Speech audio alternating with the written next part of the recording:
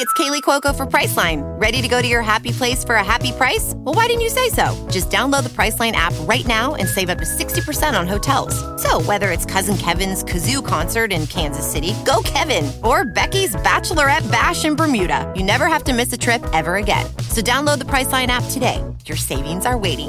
Go to your happy place for a happy price. Go to your happy price, Priceline. The Team Never Quit podcast is sponsored by Navy Federal Credit Union. The Navy Federal Credit Union More Rewards American Express card earns members 3 times the points at supermarkets, food delivery and gas, plus 1 point on everything else. Learn more at NavyFederal.org.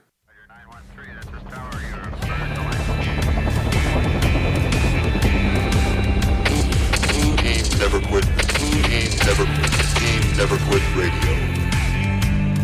All right, everybody, welcome back to the TNQ podcast. I'm your host, Marcus Luttrell. Every week, it's my job to fire you up, to ignite the legend inside of you, and to push you to your greatness.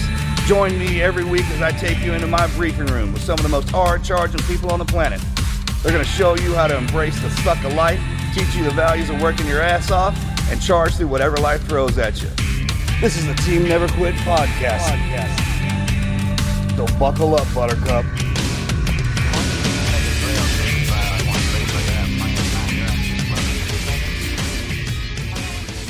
What up, everybody? Welcome back to another episode of the Team Never Quit podcast. We're hanging out in the studio. How was everybody's Father's Day? Good. Any Lazy. Great. Lazy. It was great. Did you guys do anything amazing? I took my youngest son on a jet ski. We got a new jet ski, and I took him out into Lake Boca, and we went to we were going to go into the ocean, and he saw the waves in the inlet, and he goes, "Nope, turn around, we're going back." And I was like, "All right." He's not there. How old is he? 3. So he saw the waves. He saw the waves. No. If he was 8, we'd be like, "No, man, that's it, dude." You wouldn't even have been with him, right? No. He was 8 I'd be like, "You're on your own. Get out, get off, Come on. jump off, swim." Could appreciate the launch factor. Yeah. I had a perfect one too. Breakfast, kids came in, made pancakes. It was one of the best Father's Day ones. You were just kind of with them all day, and then they left when they had a good time. Watched a baseball game, swam in the pool for a while, had a great dinner. Call it a night. It was pretty awesome, actually. They took me to the hibachi grill. We had sushi and hibachi. And then we went home and took a nap for the rest of the day. Those both sound great. They were amazing. How old are your kids? 4 and 8. Okay. Mine are 4 and 8. I'm two sons. Both sound great. That's great. It's amazing. People are like, did you get anything? Yeah, hell yeah, I got a nap. You know how big of a deal that is? That's a big deal. That's Huge. Deal. Yeah. I mean, you can't pay money for that kind of thing. That's true. He also got to train our oldest. Yeah, I brought him to the gym. Is a gift. Yeah, so he didn't want to. My oldest, who's 8, he didn't want to work out. Right, he's kind of iffy with working out. I had to do some push-ups here and there, but I said, look, for Father's Day, you're gonna come with me and you're gonna train legs. And he's like, no. Great way to start him out. Yeah, he's like, no way, no. Yeah. And math. We're going to do legs and math. Yeah, legs right? and math. Yeah. And then I'm going to hit you. Happy Father's Day. So he goes, no. And she convinced him. She's like, hey, you got to do it. Like, this Father's Day. What do you got? You don't really have a choice. You have to do what he wants to do. And so he's like, okay, I'll do 10 minutes of legs. 10 minutes. I was like, all right, let's go. And we stretched. He's like, this is legs. I'm like, no, this is not legs. This is stretching. There's no legs. And then we did some supersets of stuff at the gym, and he ended up doing 20 minutes. And at the end, he's like, did I do 10 minutes? Like, yeah, you did 10 minutes. And that's progress for us. It was fun to have him do it. Everybody in there, everybody came up and was like, hey, man, start him young. Look, you're going to be strong like Dad and stuff. And he loved that. So it was pretty cool. That's good. Yeah. That's a great way to start him out. Yeah, great way to do it. Well, the Patreon question of the day I think is perfect since we've got Redcom 1 in the house. What music band will pump up your motivation when you're in the gym and you hear it every time? What is the song? What is the band? You got a song? I already know. You know my band? Well, I don't know if you're... What's the one? She knows hers. Well, I mean, I know Rob Bailey. Well, I love Rob Bailey, but he's my friend and stuff. But I would say Pantera, is probably the pump you up band. And like if I'm thinking of one specific song, it's "Fucking Determined," which is I don't even know what the band. It's what's "Fucking Determined"? I don't even know. I don't know the band. I just type in "Fucking Determined." That's the one. I'm determined. Have a band. You know what I mean? Yeah, that's the Speaks for itself. Yeah, pretty much. So I guess I shouldn't come out with Celine Dion. What do you got? Roy Jones Jr. If you want to get fired up, like if you want to get to where you punching every bag down and just keep going, throwing Roy Jones Jr. Listen to him rap. That putting it just. I don't think I've ever heard that before. I don't think anybody has. You told me you said somebody said it was off the chain. Just Really? check it out. I That's will how, now. I'm the same way as you, the metal and everything, Yeah. and it's You love certainly him. in the gym. But I mean, if I had to go straight, just Roy Jones Jr. zombie warfare, throw That's it. Roy in your ear, man. Wow, I'm gonna check him out. Go now hard for or sure. go home. Was one of the songs. I mean, bro, as soon as you hear it, as soon as it chimes up, man, dude, Wow. tingle up your spine. You're like, come on, I'll check that out. body head bangers. I still love check it that out. song from Southpaw that Rob did with Rob did, Beast, yeah. with Busta Rhymes. Yeah, That's a good one. I'm a Beast. fucking beast. Yeah. Yeah, that's a Yeah, good that's a one. good one. That's the Trick Daddy song, Let's Go, gets me Go. every time, I guess. I was kind of late on hearing it. I'm sure I heard that one before. I don't know about Roy Jones Jr., but I'll check that one out. Yeah.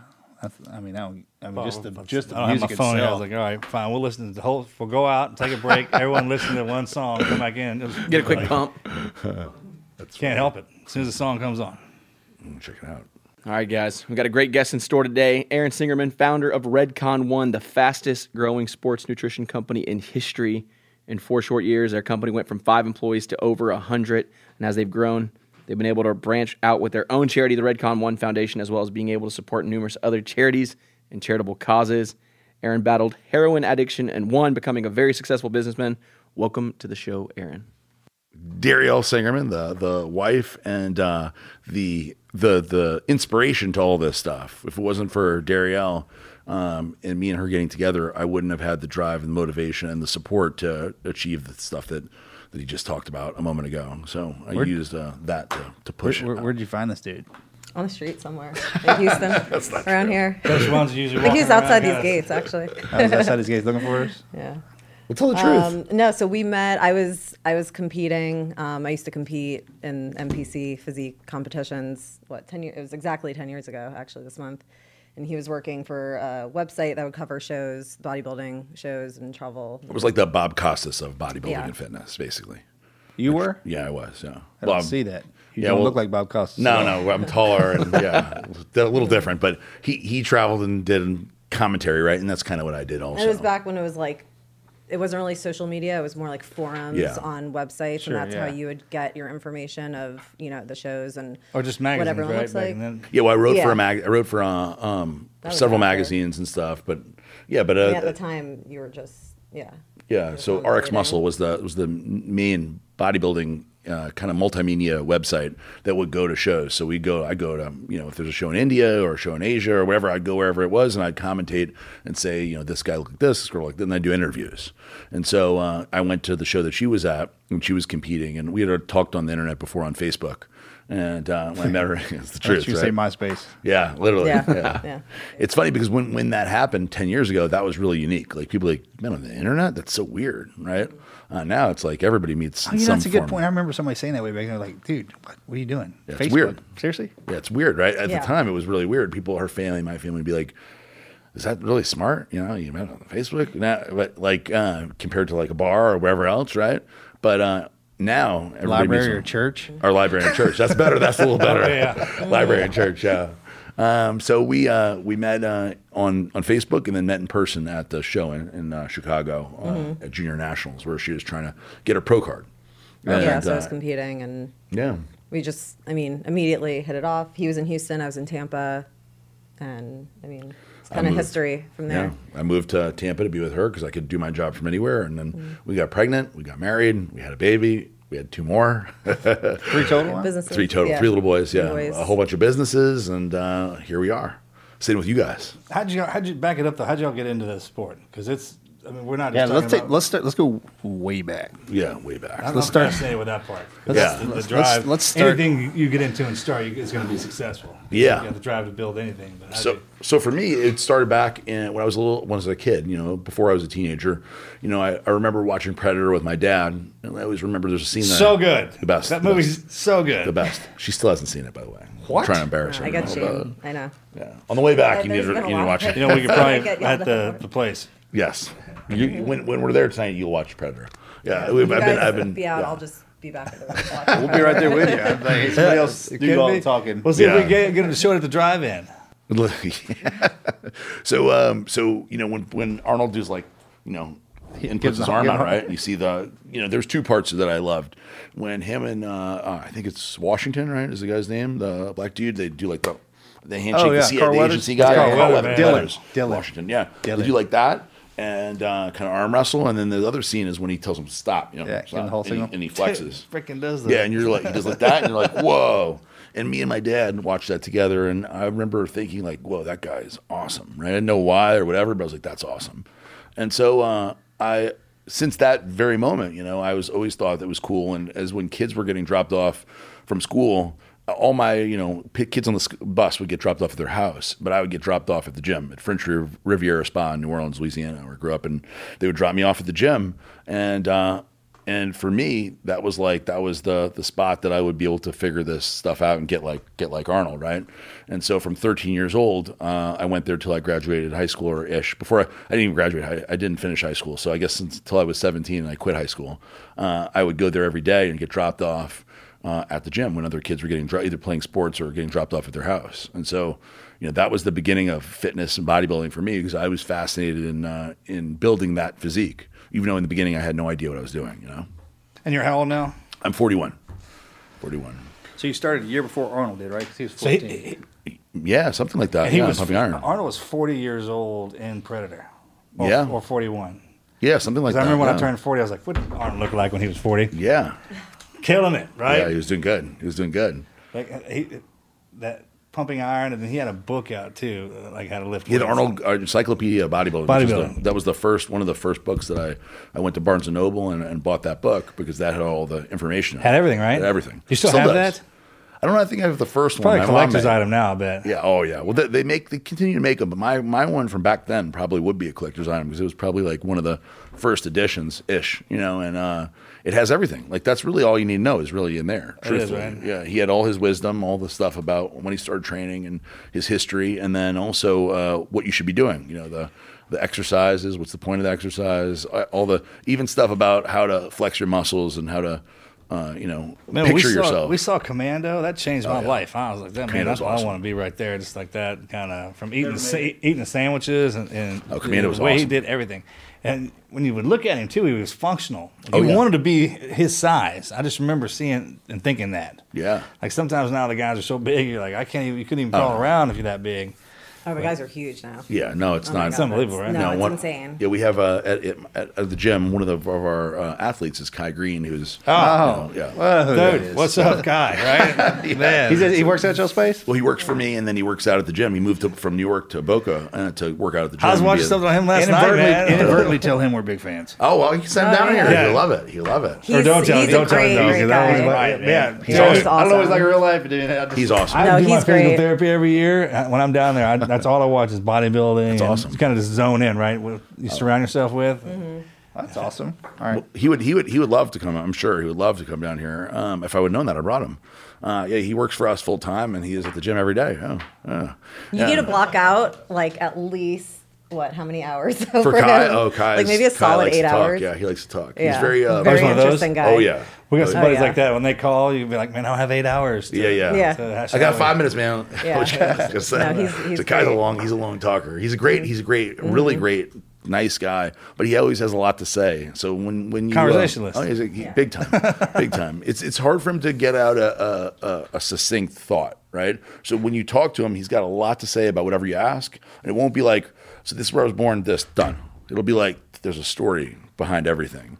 But he's an artist. You know, he's an artist, and every part of him is an artist. And that's how he figures. Like we were talking about bodybuilding the other day. He came to the office and was talking about competing again. And he said, "I have to add clay here and here. I have to imagine the sculpture. I have to think." I'm like, all right. So we're gonna do it or what? It's like, all right. Yeah, but he's a great guy. But for Kai, right? Kai is extremely flexible, and he's very in tune with his body. But he's not going to be able to run any distance, right? He's not going to be able to. He's not doing what you guys were doing. It'd be impossible. His body would break down. He's 308 pounds at 5'8". You know, how are you gonna run, right? It's not a thing. Oh, imagine putting body armor on that. Remember when we were kids, man. the He-Man figures? Oh, yeah. Like we had some guys that they couldn't put their arms together. They were so big with their gear With on. the body armor, yeah. It's unbelievable. Yeah, that would be an impediment, right? If you can't even. Yeah, you're combat ineffective. Yeah. There's a reason why if you look throughout the pictures and the warriors throughout our past from Vietnam, the World War II, they're usually slender. Yeah. Right? Our generation, first ones where we look like our toy soldiers kind of deal. Yeah. And they had to develop the gear around us. Yeah. When you go back, like watching There's the guys history your size in there. Yeah. of bodybuilding is amazing. How the body. And I know which way you've it goes. met some of them because I'm going through your list here. Who I know? Your guys? Oh, I know a lot of team guys. Yeah. Oh, yeah. You know a lot of people. Yeah. But anyway, take us back to 17, Louisiana. Oh man, hard times. 17 Louisiana. So yeah, in Louisiana, in 17, when I was 17 years old, yeah, I had a lot of like my life has not been easy, right? It's been there's been drama along the way quite a bit, and that drama has shaped me and shaped this journey with me and her and the businesses. And when I was 17 years old, that time, I was going back and forth to Tijuana. So I left my parents, great parents. They didn't do anything wrong. I want to make sure to say that my dad passed away about 5 years ago, and my mom has moved to Boca, and I have great parents. The mistakes I made are all on my own. It's not because of something they did or something bad happened to me. It was my own choices, my own bad choices. But my own bad choices at 17 led me to move out of my house because I was making money selling drugs. I was able to, not able to. I was going back and forth to Tijuana. At the time, the first time I went to Tijuana, I pretended to go visit a girl so my parents would pay. And I realized I could go get steroids and other drugs and stuff in Tijuana. And so when I came back from Tijuana, getting it very cheap, I started selling it, making money, selling steroids and stuff like that. And basically, the truth is that I was able to tell my parents, like, I don't want to live here anymore. I want to get an apartment. I want to stop school. And there was nothing they could really do at the time, even though they wanted to. They wanted to stop me and help me make a better decision for myself. But the truth is, when you're that age and you have the resources, and you made a decision. That's kind of what happened, where I made the bad decision to move out and get an apartment and go back and forth to Tijuana. At the time, by the way, TSA, all the stuff in 1997 didn't exist. Yeah, it was back in 97, 96, 97. There was no, because every once in a while I'll tell this part of the story, my story, and people go, well, how are you going to get that back? It was nothing then. They didn't look, and you didn't go through anything. There was no security at all.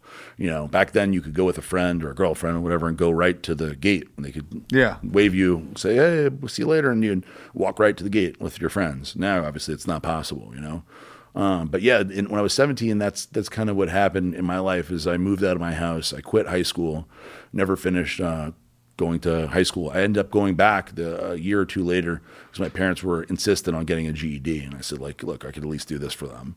When I got a GED, and it was very easy. I didn't have to do anything really. I read books, and they let me sit in the back of the class for a few weeks until I was able to take the test and then pass the test. But for me, my life at that age was basically wanting to be done with this. Like I didn't like school. I was not a good student. I wasn't interested in it. And ultimately I found that when I'm interested, I always do very well. And if I'm not interested, it's very hard for me to pretend to be interested.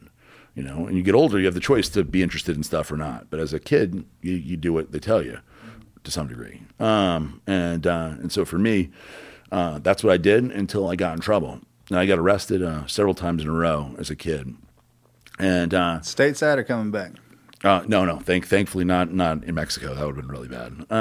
By the way, Mexico at the time, Tijuana was much different than it is today. So people think of Tijuana now, you think like narcos and shit, right? Yeah. You think like people getting kidnapped and stuff. But back then it was fun, right? It was fun. Yeah, it was fun. And you guys, when did you guys go to San Diego? When was the 99, 90, yeah, 99. So it was still fun. You could still go down there. Yeah, still go down there fun. Without a passport. Right. You go down, you walk across, take the red bus, you come back.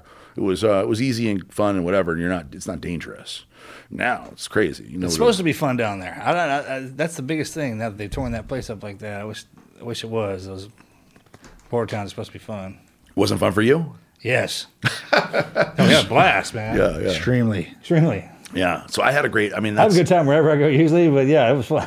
Well, back then, I mean, man, it was a unique place, unique situation, and as a 17-year-old and an 18-year-old going there, you could drink. So you're flying from Louisiana? Yeah, I was flying from Louisiana, and I would take whatever flight I could get, and then initially I was staying in a hotel across the border in San Diego, and then I would take a bus across or whatever, and then I would come back. And then once I knew people there, they would do a donkey, which was like somebody would bring it back for you, right? It was initially I would go there, stay in a hotel room, and go across, meet people, and then bring it back. And then eventually, after going enough times, they would bring it just to the hotel in San Diego, so I didn't have to go back across. But initially, it was fun because you go there and there's parties and girls and stuff, and it was like it was a whole fun, exciting thing to go do over and over again. It was much different, especially at 17. Yeah, 17. Man, it was great. But it ended up where it was more of a business thing than a fun thing. But I ended up getting arrested for stupid stuff, for getting steroids imported to me from outside of the country, and then a bunch of dumb things that end up being one charge. And when that charge happened, I went in front of a judge, and the judge said they combined everything into one case and said, okay, you can go to rehab or you go to the military. And I really had to think about that. Like, what did I want to do? And I had a moment of, thinking about so for me, Redcon One, the supplement brand, has always been, for us, it's, been more than just selling cool supplements and making money or giving a good deal to people and making good products, right? It's always been purpose driven. So from the very beginning of Redcon One 5 years ago, we wanted it to be something that meant something, right? And so for us, we chose the military because I have such close ties, even though I didn't serve. My grandfather was an officer at D-Day who was a Jewish officer, which is very rare to lead anybody at D-Day. And my other grandfather served in Korea, fought in Korea. And so as a little kid, I grew up going to my grandparents' house on Friday nights, every Friday night for Shabbat dinner. And we would go there, and I would see in the closet his uniform, my grandfather who served in World War II. And I would see the uniform and ask him about it, and he would tell me stuff very rarely, not a lot. But every once in a while, he'd tell me something. And I'd look at all the medals he won and stuff and think, wow, that's awesome. Like, maybe one day that'll be my future. So when it all went down and I got in trouble, there was a lot of me that thought, like, maybe that's what I meant to do. But I was also realistic. Like, I'm such like a fuck up at the time. Like, am I gonna be able to allow somebody to tell me what to do? And thankfully, I didn't choose that path, because I don't think it would have been successful for me at that time. I think I would have been kicked out, or it would have been a problem, because I wasn't ready to do that at the time. I wouldn't have been able to take direction from anybody. So that was the beginning. At that point, it was the beginning of more trouble. This is only the beginning of the trouble. At 18, it was a long. There is a book coming. There's a book coming. Yeah, there's a book coming. Were you already lifting by this time? Were you bodybuilding? Yeah, so bodybuilding was the one thing that was consistent from then to 13 years old to today. Yeah. It's the one thing. Working out or bodybuilding? At the time it was working out. Sports? I'm sorry, I didn't mean to. Yeah, of course. So I did sports. I wasn't really good at anything. I played high school football. I played a bunch of different sports, but I wasn't ever like good at them. I wasn't the star, right? I was always like a supporting player, right? In bodybuilding and really working out, weightlifting, I was making progress where other kids weren't able to keep up, right? So I'd bring somebody to the gym and I'd bench 315 and they would do 225. And so for me, there was some, bodybuilding or fit. When I say bodybuilding, a lot of it's weightlifting, because at that age, it wasn't actually bodybuilding. I wasn't competing in Mr. Olympia. I wasn't doing bodybuilding shows, right? But the fact that hard work kind of equaled results, right? So in basketball, hard work doesn't, if you don't have the genetic capabilities, if you're not like blessed athletically, you could work as hard as you want. You're still not going to be as good as somebody else who's better, right? But at that age with weightlifting, I felt like it was more equivalent. So if I work my ass off and I eat right and I do everything I need to do, I have a really good shot at being just as good or better than most people. But you talk about like football, so for me, I played high school football as a freshman. I never had any football experience. So when they just said, you're a big kid, you got to play, you're big, play. And I got like harassed into playing. And when I played, I'm like, I actually am not very good, because all these other kids have been playing since they're Pee Wee football. They knew what they're doing. I had no idea. And nobody sat down with me and said, hey, this is what you should do. This is how you tackle. This is how you do it. Yeah, here are the mechanics. They just threw me into it and they here, go. I was like, oh, he sucks. So I sucked. I mean, I played the whole time. I never felt like I was good. But in lifting weights, I always felt like I'm actually pretty good. So that was you see results. And you see results. You see discernible, yeah. So if you're benching 225 for 4, and next week you bench it for 5 or 6 or 7, right? I feel like, wow, that actually worked. Like, so the effort that I put in actually was discernible and definitive. Whereas in football, you're like you could work your ass off, or basketball, you work your ass off, and you have a bad game. You're like, well, did this even matter, right? So for me, that was something really cool that I'd see. I'd look at my arm and be like, oh, my arm's a little closer to Arnold, right? Versus where you look at it and you go, I don't know if I made a better shot or if I, what happened here. So for me, I think that was a very appealing part of working out, where I could say like, this worked, right? Or this didn't work, and double down. What got you into it? So we're pretty similar as far as like our background. I mean, I got into it later, but I had my own issues as a teen. I kind of went off on my own path. When I was 16, my parents sent me very unnecessarily to a couple of rehabs out of state. Very just not my place. I didn't really belong there, but they felt that I did. So I also had, dropped out of high school, got my GED, came back home, and I started, fucking up bad. And I was taken to a boarding school. I was kidnapped. They call it kidnapped. And taken to a boarding school that was like a lockdown behavioral boarding school. And I was there for like a year and a half. And that was, I always say it was like military jail style, because everything was in lines and silenced and pretty terrible. The place got closed down for inhumane treatment and of kids and stuff. It was like, if you Google it, it's like, what's the name of the place? For people, Carolina Springs Academy. And you can Google it, and it's like got shut down for like inhumane treatment of children. It's pretty wild.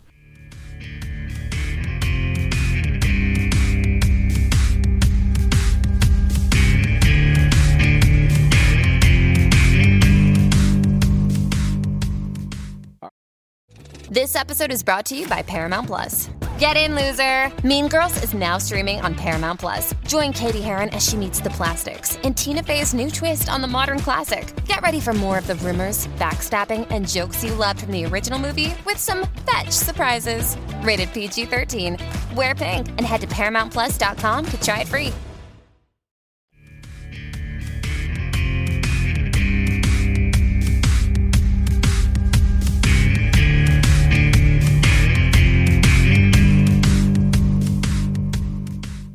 South Carolina. It's amazing. It turned out amazing. I'm just curious as to what you would say, because we all kind of grew up on a little bit of a wild side, but look what we've developed into, and look at what a short amount of time it's taken us in the big life scheme of things. Oh yeah. I was talking to somebody like, not only did we do stretches in the military, then we immediately got out and then grew.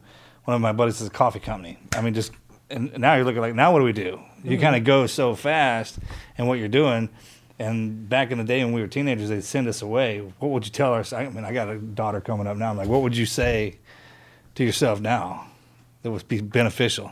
To myself? Yeah. Like back then? Yeah. Like what would I tell my teenage self? Yeah. Nothing. She wouldn't listen. She was stubborn as shit. I think She's still stubborn as shit. Yeah. You know what? So it was a good thing then. It was the boarding school was a great thing. The first time I think the right people weren't listening or talking to me. I was just pushed into, therapies and things that were just terrible. Now as a parent, I would not do what my parents did. Like, I would take a whole different approach as far as finding someone that they can relate to and they feel like they can figure out what's going on, what they want, what they, there's not a box of what you need to fit in. And I think that was a big thing I grew up with, is that there was a box, and I don't believe in that. I like being outside the box. So I think with our kids now, I would give a lot more options and, flexibility and conversation and kind of open that up. And then obviously I could say everything now. I don't know what would happen in reality, but we interview so many people that they have similar childhoods, like all of us, like you two, and it's almost inevitably, it's almost like you're wandering for something, and then when you find it, I mean, look how you turned out. And you found each other too. That's even a cooler story. Your backgrounds are so similar. Like our career counselors didn't have. I'm sorry.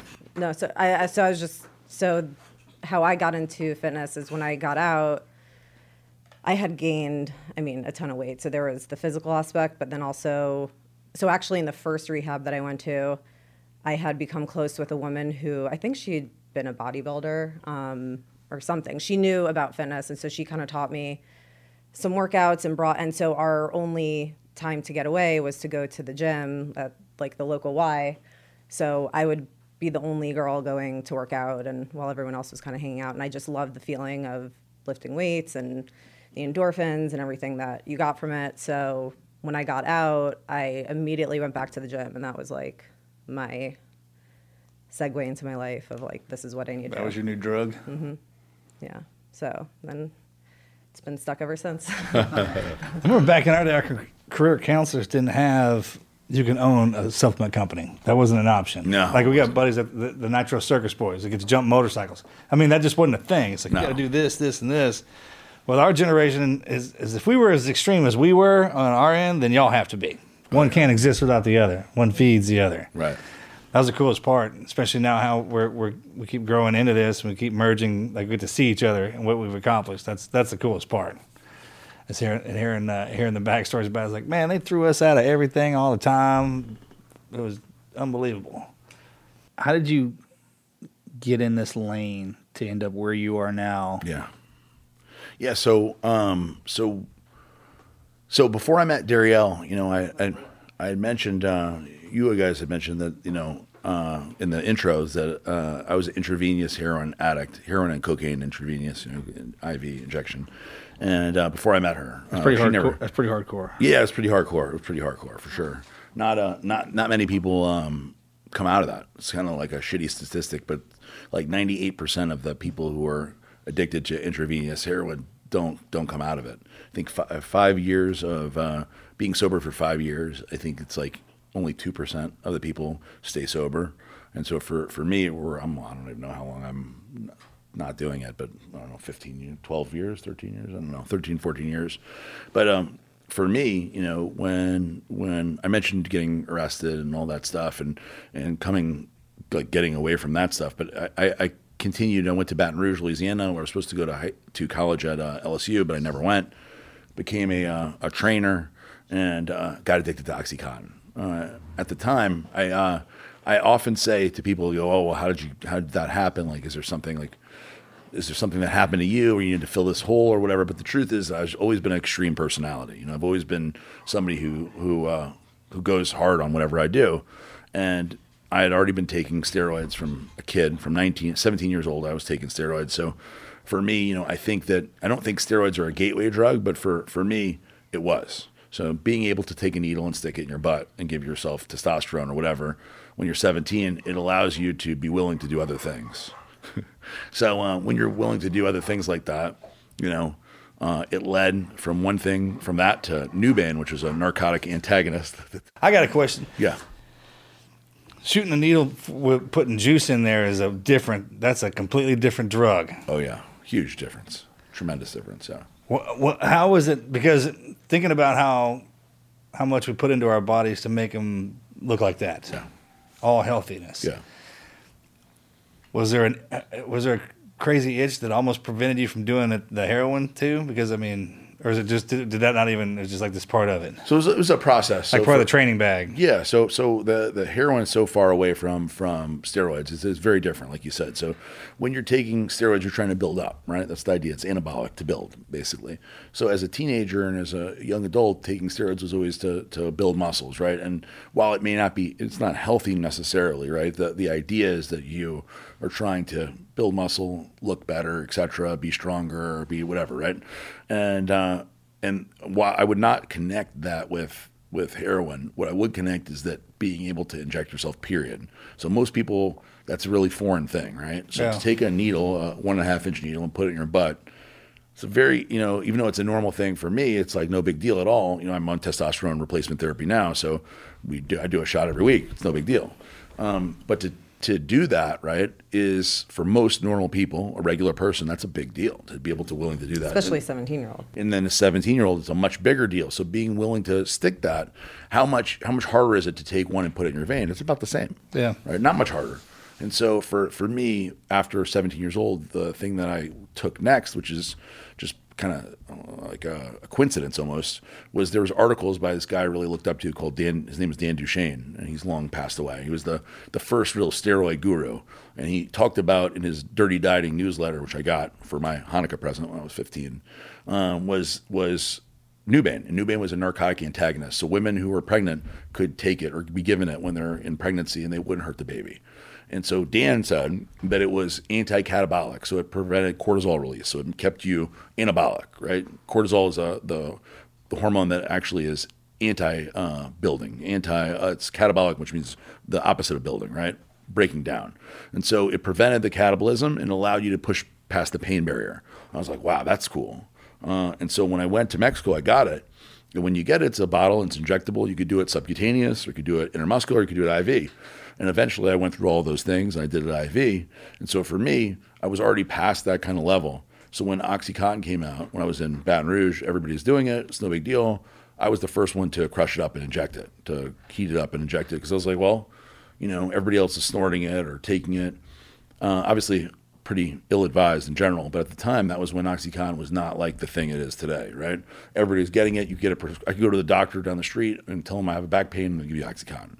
They were all getting incentives to prescribe this stuff.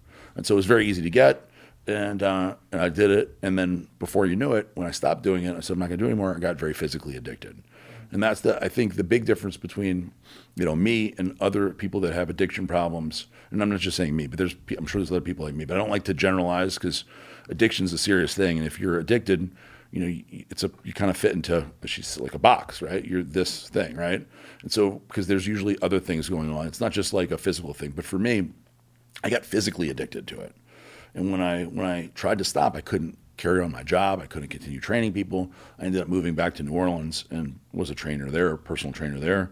And then when Hurricane Katrina happened, we talked about before the show, I went to Houston with my family because I was actually the last person in my family to leave New Orleans, Louisiana, because I planned to stay. And then when Mayor Ray Nagin came on the TV and said, if you stay, you're going to die, I was like, well, shit. That sounds bad. I've been pretty bad. Yeah, I've been through a lot of hurricanes. Yeah, right. I never heard anybody say you're going to die before. And I was like, well, I have a car. He said, if you have a car, get in your car and get the hell out of here. I was like, oh, okay, well, maybe I should leave. So the day before the hurricane hit, I got in the car. Thankfully, I had enough foresight to get extra gas. So the trip from New Orleans to Houston usually takes 4 hours in a car. It took me 24 hours of driving to get, because there was so many What was that bridge like? Oh, man, it was crazy. Thank God I had gas. Good. So I got two 10-gallon containers of gas. If I wouldn't have, I would have, like everybody else, there's so many people on the side of the road, ran out of gas. Nobody expected that. And they got hit from the hurricane on the bridge, basically on the side of the road. Can you imagine that in your car? That's crazy. So I made it in 24 hours and I avoided the hurricane. When I got there, I didn't have any OxyContin. I didn't know any doctors. And for the first time, in forever, I can remember I was kind of like shit out of luck. I was like super sick. So the thing with OxyContin or heroin, it's hard for most people to get, which is understandable, and hopefully they never do get it, is that when you're addicted to it, imagine being as sick as you can imagine from the flu, COVID or whatever, right? Something where you're terribly sick. You can't, but then you could take a drug, you could take something where in 3 or 4 moments, you're back to normal. So for $20, one bag of heroin, you go from being so sick that you're shitting your pants, you're covered in sweat, you can't eat, and you're the sickest you've ever been. But then for $20, you're instantly back to normal. So it's very difficult mentally to say, okay, I'm going to deal with this for weeks when I could for $20 be back to normal. Very difficult. And so when I was in Houston, that's kind of where I got to, where I had to find something, and I found heroin there, I'm processing all this. Yeah, because it's man, I've had to go through that after surgery. Heavy, buddy. Come off that stuff, and we're bigger guys. Yeah. And after laying there, because that's the only way to keep us down too. Yeah. And just having to. How long were you addicted to that? So heroin, I went to Houston in 2005 after Hurricane Katrina, and I got off of it in 2000, towards the end of 2007. So about 2 years of being addicted to. Did you go cold heroin. turkey, or did you have methadone ride? So, but yeah, I did. I had methadone, but it's an interesting story. So when I was on heroin, I at the time it was a pretty lonely period at the time in my life, and I met a girl on the internet, and met this girl, and her name's Jennifer, and I met her, and she sold cocaine, which is such a weird. We met on the internet. She came over to the house, and I didn't particularly like her, but she had unlimited cocaine. And I was like, oh, that's a plus. And and so I never really did cocaine before, and I certainly never injected it. But when I did, I was like, oh, this is really cool. Which is not. It's not actually not cool. So you went straight. You passed free parking. You went straight. Straight to the vein. Oh yeah. By then I was a mess. I was a total mess. So I wouldn't consider anything else. Are you still a big guy? How much you weighing? Drugs had to eat you up. Because you never got skinny. So not till a little later. So the one thing I can say, like I mentioned to you guys before, is I was consistently into working out. So I was into training on heroin, and when I was on heroin, people were like, "Whoa, you're like the biggest heroin addict ever." Because I was like 250, 260 on heroin. It's not a play on words either. That's like the real. Literally the biggest. Yeah, ever. Yeah. So I was into training. I still went to the gym, even when I was not doing good. My parents were not the kind of parents that said like, "You're dead to us." They continued to pay for food for me, like protein powder, peanut butter and jelly, a gym membership, which is, it's one of those weird things. When I tell this story, a lot of parents reach out to me and say, like, because it's an encouraging story for people who have kids that are on drugs, right? That I was this bad. I was as bad as any parent's kid they can imagine, right? And we haven't really got there yet, but I was really bad. And somehow I'm here talking to you guys, right? So for a lot of parents, they reach out and say, "Oh, it's so inspirational," or they believe, because of my story, their kids are going to be okay, which I think is super cool, and I'm happy about. And they say, "Well, I want to cut my kids off and tell them like they're dead to me," kind of thing. And I always tell the parents, like, don't do that. Like, don't be an enabler. Don't give them money for drugs. Don't give them, But my parents did, in my opinion, the right thing, which is the bare necessity. But they didn't cut me off. They didn't say, "I don't love you anymore. Get the fuck out of here." Because if they would have done that, who knows what would have happened. I had two parents that always told me they loved me, and they provided the absolute bare minimum to survive. They provided me peanut butter and jelly. They provided me a gym membership. They provided me protein powder. And so it always gave me some hope.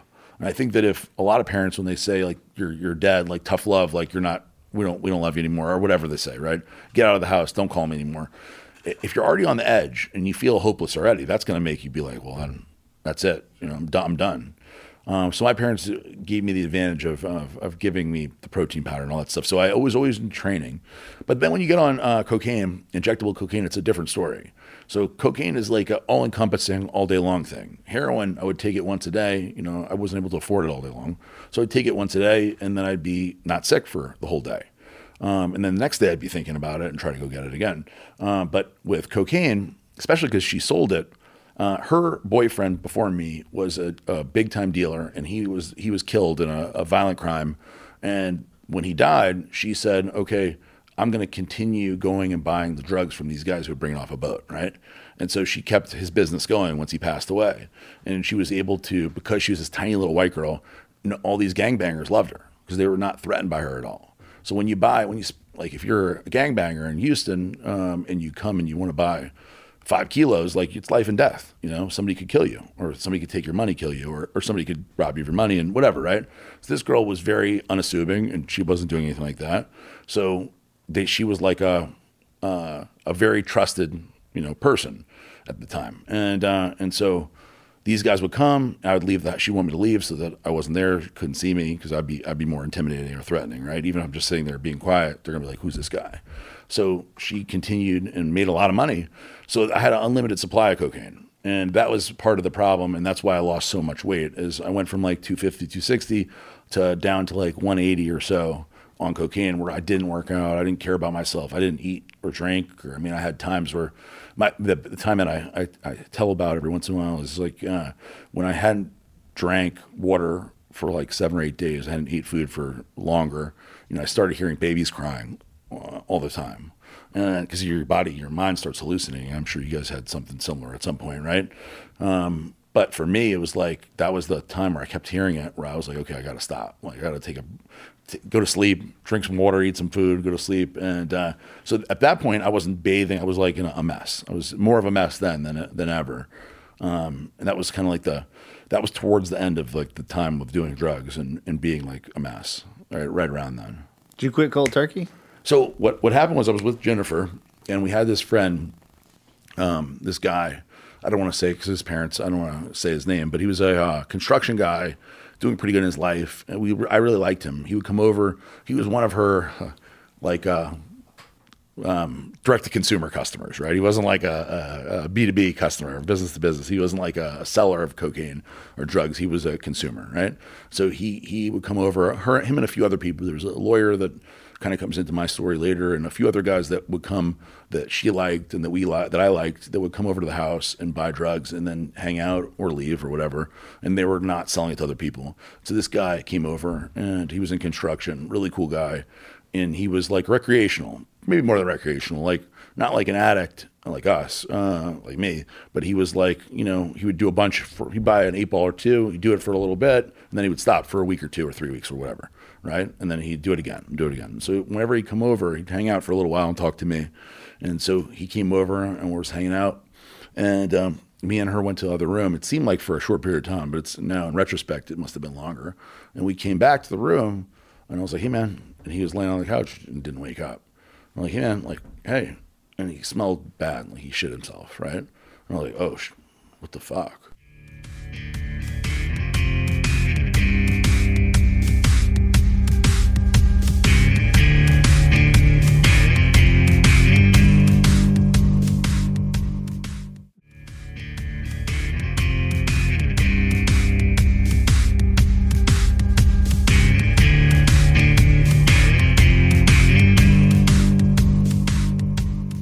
And so I pushed him. He didn't move, and I waited a little bit, and I told her, hey, come over here.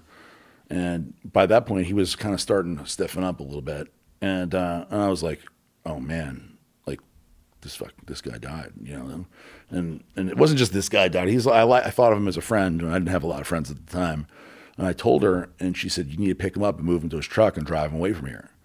And I was like, no way. Like, I'm not putting him in his truck and driving him away. Like, I've read enough, you know, detective novels to know that is not the right thing to do. You know, I've seen CSI. Like you don't pick the motherfucker and put him in the truck, like drive him away. Everyone knows that. Everyone knows that. And I told her, I'm not doing that. That's the wrong thing to do. Like, he died on accident. She's like, you need to pick him the fuck up and move him the fuck out of here.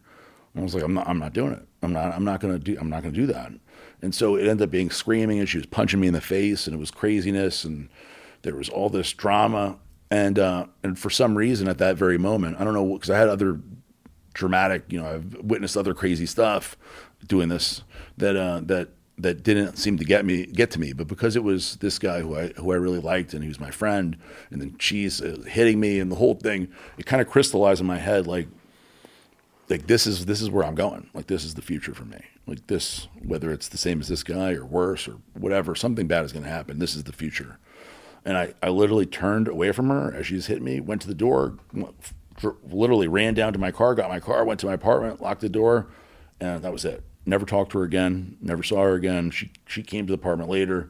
It was an accidental death, so, you know, nothing bad happened to her with that. And then, you know, I had at that point I had decided to come off of drugs, and about 6 weeks or so later, you know, I was in Dillard's, and the lawyer that I mentioned earlier, who was a customer, maybe it was a little longer than 6 weeks, was in there, and he was selling shoes at the shoe department at Dillard's. Well, like Al Bundy kind of selling shoes? Or exactly. Like Exactly. Working all right, check. Exactly like Al Bundy selling shoes. And he came up, and he's like, Aaron, what are you doing here? And I'm like, hey, man, what are you doing here? And he's like, oh, I'm selling shoes. He's like, I got disbarred. And I was like, fuck. That sucks, man. He's like, yeah, I got a DWI with cocaine or whatever it is. And he's like, I got disbarred. And I'm like, oh, man, I'm sorry to hear that. He was a really nice guy also. And he goes, did you hear about Jennifer? And I was like, what do you mean? And he said, a few weeks ago, somebody came into her apartment, one of the guys, and beat her to death in the apartment, took all her cocaine, took all her stuff, and beat her to death. And I was like, holy shit. And so, it's terrible. Yeah, she had like me, she had nice parents, a nice father, and very terrible. And I would have been there for that. If somebody would have been there and broke into the apartment, I would have been there for sure. You know, I was living there at the time. And so, not that I needed that to further my decision to be off drugs, but it certainly didn't hurt, you know, where I was like, man, I would have been there, and I would have been, these guys, the guys that she was dealing with were not like nice guys, obviously. And they wouldn't have let me go or anything. There would have been, you know, double homicide.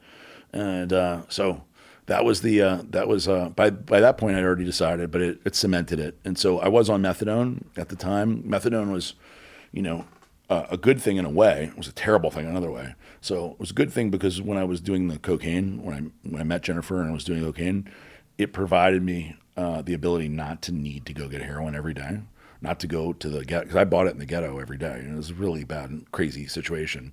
So it provided me some leeway to not do that. But on the flip side, I was very physically addicted to methadone. And the methadone clinic, those people don't want you to come off of it. It's a business. So I told them, hey, I want to come off methadone. They're like, yeah, probably a bad idea. I'm like, but I don't want to do drugs anymore. And they're like, yeah, but at that point, I've been on methadone for a little bit of time, but at that point I'd stopped doing drugs. So I had all these positive drug tests. I had all these negative drug tests, the opposite. And so they're like, you're doing so good now. You haven't had a positive drug test in months. So methadone is helping you. Finally, it's helping you. I'm like, no, that's not why. I'm like, I just want to stop taking it. And they're like, no, keep taking it. Keep taking it. It's going good. Keep taking it. So they told me the plan was that so I was on 80 milligrams. They said 16 weeks, you'll go 5 milligrams a week. In 16 weeks, you'll be off. And I was like, no fucking way. I don't want to be on this for 16 weeks, And methadone is also not good. It makes you very sleepy. Your brain is not fully functioning. It's not a good thing to be on. There's all kinds of negative consequences. Better than being on heroin. We have to physically go get it every day, and it's a disaster, and it's, everything bad, but it still wasn't good. And so what I ended up doing was I qualified to get take-home doses, because they don't want people in the clinic. If you're waiting in the clinic every day, there's only a finite amount of people that can be waiting in the clinic. And so there's a line of people every morning. They don't want a line. They want as few people as possible so they can get new people. And so they end up giving me takeout doses. And eventually I got a month of takeout doses, 30 doses, 80 milligrams. And I'd already started weaning myself off. So that 30 days of methadone, I was like, that's it. I'm never going back. And I basically, at that point, decided, this is it. So I started weaning off at that point, and I got all the way down to 5 milligrams and then threw it all away. I dumped it all in the toilet. It was a very big day, important decision. And I figured I went from 80 to 5. Not doing any other drugs. It should be easy. And it ended up being terrible. I was sick for months. But by that point, I decided I'm not going to do it anymore. And, that was the end of the drugs. And the beginning of figuring out what did I want to do with the rest of my life, how I was going to be successful, and what is my passion, Were you with Carl already at that point? No. No. When I started with Carl, Lenore, first, I was coming off it when I was on Superhuman Radio, so okay. Almost. So that's his first major, stepping stone to everything else, the podcast. Yeah, first major podcast. That was the big thing. So the only thing, I was a trainer again. My trainer is what I've always went back to as a kid, as a young adult, as a young man, to be a personal trainer. I never really liked personal training. I never liked to train people. But it's that's an easy thing to do. You can make some money, and it's reasonable, and it's in the field that I liked. And so after I got off drugs, I went to this wellness clinic in Houston Memorial Wellness Clinic. And I was doing really good there. I moved up the ranks. I ended up being assistant manager. They said, hey, this is off drugs. They said, you want to be the general manager of the place, $125,000 a year, and benefits. And I was like, oh, my God, it was so great. And they looked back at my criminal history. They looked back, and they're like, I came to the hospital, Houston Memorial, and my parents were so proud. It was such a big deal.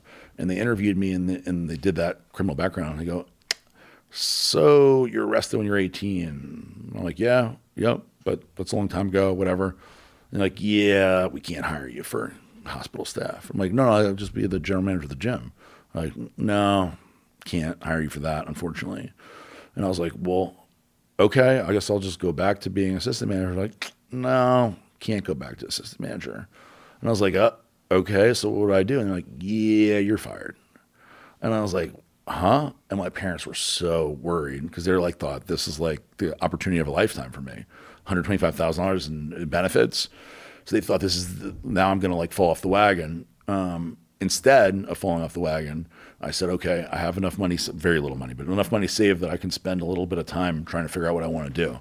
And the only thing I could think of from Arnold, right, was bodybuilding. And bodybuilding doesn't allow for a tall, skinny Jewish dude to be Mr. Olympia, right? I'm not the next Arnold Schwarzenegger. I knew that. I'm not going to be Ronnie Coleman or Kai Green or whatever. When you're 6'2 plus, it's very limited amount of genetics that allow you to be a successful bodybuilder. So I looked at bodybuilding and I thought, like, how can I be involved with this thing that I love, but I can't be Mr. Olympia. I can't try to be the best, right, in bodybuilding. And all of the people that I thought of were like people surrounding bodybuilding. Joe Weider, Ben Weider. So at the time, Peter McGuff was great, who's the editor-in-chief of Flex magazine. All these guys that I looked up to. Steve Blackman, who owned Muscular Development. I was like, well, these guys are cool. And like, I could do something like that. And, I could be involved in the thing that I love and just not be a competitive bodybuilder. And I went after that full steam ahead, 100%. I didn't go on dates. I didn't go out to eat. I didn't go to see movies. I didn't do shit. All I did was focus on how can I get into this thing that I love. And I put every ounce of effort and time, every moment of time that I had into writing articles for free, sending them to Muscle and Fitness, sending them to Flex, sending to Muscle Mag, which I ended up working for eventually, sending them to every other thing that I could do. Also, the big thing, she mentioned Carl Lenore, who ran a podcast. This is when podcasts were not popular, not like today, right? Yeah. Podcasts in 2007 were like barely a thing. And so there was Superhuman Radio ran by Carl Lenore. And I sent emails to all these podcasts. Anyone that I liked, I'd send them email every week. I love the show. I like this. Marcus, I think this was funny. Morgan, this was great. And nobody ever responded. Very, very, very few responded. But the whole point of doing this was to get attention. I posted on all the bodybuilding message boards, all the fitness message boards as Aaron Sangerman. Everybody would be like Swole Gun 69, right? I was Aaron Sangerman because I figured maybe somebody will notice. Like, oh, this guy's got some brains or he's saying something valuable. Maybe they'll like look me up and say, hey, I want this guy on my show or this guy to write an article. And so through Carl Lenore, I wrote him. I was kind of frustrated at the time, and I wrote him a bad email instead of a good email. So I was always writing positive things. And he did a thing about can-see eye drops. You put the eye drops in your eyes, and then all of a sudden you don't need glasses anymore. And I wrote to him, I was like, that's bullshit. I was like, you're a shill, Carl. That's total bullshit. This shit doesn't work. And he wrote me back, hey man, here's my phone number, call me. Because he wanted to defend himself, right? Like, I'm not a shill, like, fuck you. And we ended up talking, and that led to me interviewing him on his show, and then ended up creating our own podcast called Off Topic Radio, which is surrounding the weird world of bodybuilding, like all the weird stuff. The weirdest stuff that was like the Howard Stern of bodybuilding. And it was super successful, and it led to one thing, led to another, that ended up creating a career for me, being the Bob Costas, quote unquote, of bodybuilding before I met, or right around when I met Darielle, which was paying all the bills. And I was doing something that I loved and was passionate about. It wasn't enough to provide for a family, but it was something that I loved doing and felt very gratified being able to do it, And our family's kind of from 0 to 40, no wife, no kids. Like, we're supposed to be married to that life, trying to figure out the man that we're not. Plus, it's hard for them to. I tell them, I was like, you'd have never been married to me back in the day, like if I was doing that. But as soon as we got married, I still pulled her into that world of.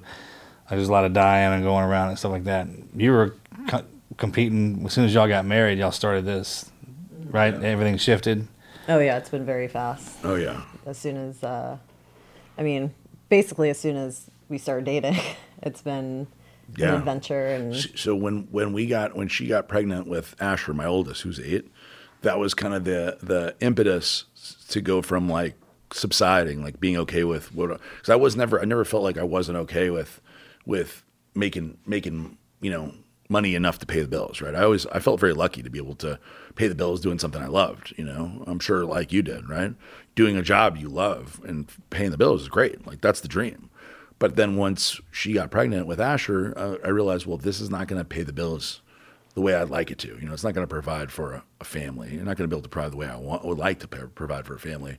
So that was the impetus to get me. Yeah, the drive wasn't there before. No. We would go to shows and he would make contacts where he had the opportunity to, move up and do more. And I'd be like, why don't you follow up? And he's like, oh. So that was it started with just writing comments, and that just kind of evolved into what it is, right? Podcasts, writing articles, and then I became the editor-in-chief of that site that I mentioned, the RX Muscle site, where I was the main guy at the site.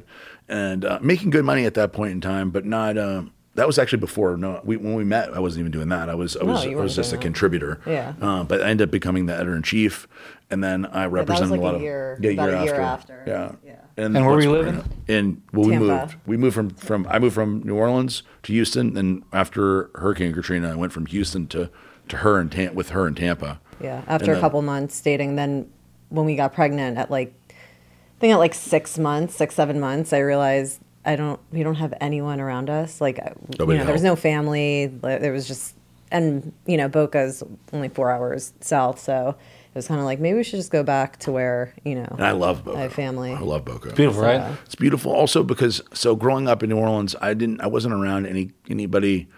I wasn't around any money. I didn't grow up with money. I wasn't seeing anybody with money. I just felt like it was a very foreign thing. And you go to Boca, and there's so much wealth in such a small area. And when we first went, it. yeah, I hate it. She hates it. But when I went there, I was like, wow, there's all these people doing so good. And then once I met the people, I was like, well, shit, these people aren't any specialer than me. There's nothing like great about these guys or girls, whatever. I meet these businessmen, and I'd be like, well, shit, this guy doesn't seem super smart. I can do this. If he can do it, I could do it. And so it was a progressive nature where I would meet person. And I'd be like, well, damn, I could probably do what he's doing. I could probably do what he's doing. And so for me, it opened up my horizons, opened up my possibilities. And I thought like, well, if all these people are creating all this success, why can't it be me? Like I can do it. And it gave me the ability to think past where I was growing up. And realize like if there are these people that are creating millions or billions, whatever, then why can't I do that too? I should be able to. I believe I can, and why not? And growing up, where I grew up in New Orleans, there was nobody doing anything like that. It wasn't a thing. Like I had a picture of a Lamborghini on my wall growing up, a Countach on my wall growing up, but I never thought I'd own one. I never even aspired to own one because I didn't think that's even possible. I didn't know anybody that had one. I never saw one in real life. Why would I think I'd get one? It would have been unreasonable to think I'd ever have one, right? But going to Boca the first time with her, meet her parents and stuff, I was like, well, shit, there's a lot of people out here that's got these type of things, right? Why can't it be me? And then meeting them was even better, where it was like, well, if all these people do have it, I can have it, right? I can do it. It was a big deal. And most people don't realize how fast it grows. And it starts with the work ethic. Because if you can lift, if you can do this job, like if you can take your ass in the gym and put an added pressure on your body to stay in some semblance of shape, that in itself creates a wealth inside of you. Yeah. Oh, yeah, right. It's definitely a mindset. That's it, right? Yeah. That's it. It's just a mindset. Yeah. I think for me, one of the big things that I identify with Naval Special Warfare, all the team guys that I know, is that same mindset is very unique in the world. I mean, not with you guys, but unique in the world where, like, the belief in yourself, the ability to go all in, right? That's something that drive is very unique. And so even though I obviously never did any of that stuff, and I don't know if I even could at that point in my life, I don't think I could.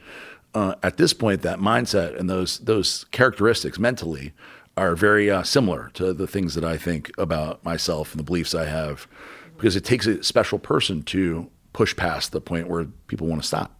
Would you say all successful people probably work out in some form or fashion? I think so. I think it's a very extremely common. Common, right? Very Especially common. with our generation now. I mean, Yeah. we kind of, I tell everybody we're hybrids, man. We're a little bit of the old, a little bit of the new. That whole working fad from taking Mr. Olympia where it was. Yeah. Like with Sergio, like Oh, back yeah. in the day, Yeah. then to what it is now.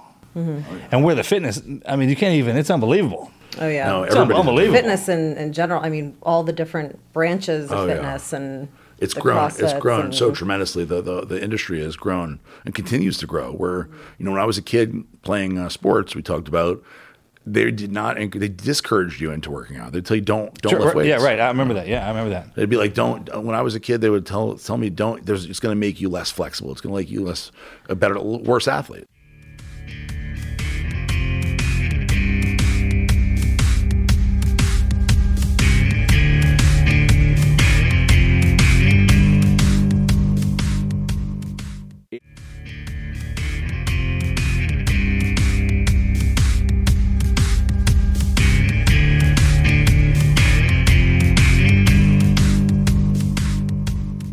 But look who takes it too. Back in the day, it would be the football player, like protein shakes. Man, if you could just muscle that thing down. Yeah.